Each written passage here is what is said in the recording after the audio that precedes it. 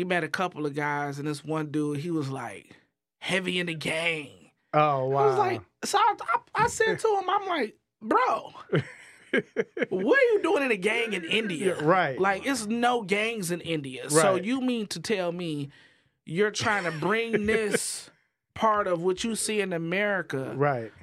over to India?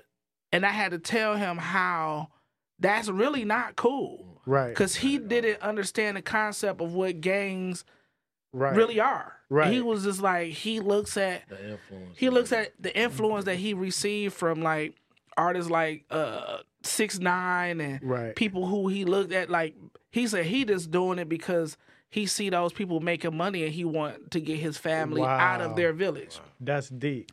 So I was like, bro, that's not really the way Right. to go. I said, so what other artists do you listen to?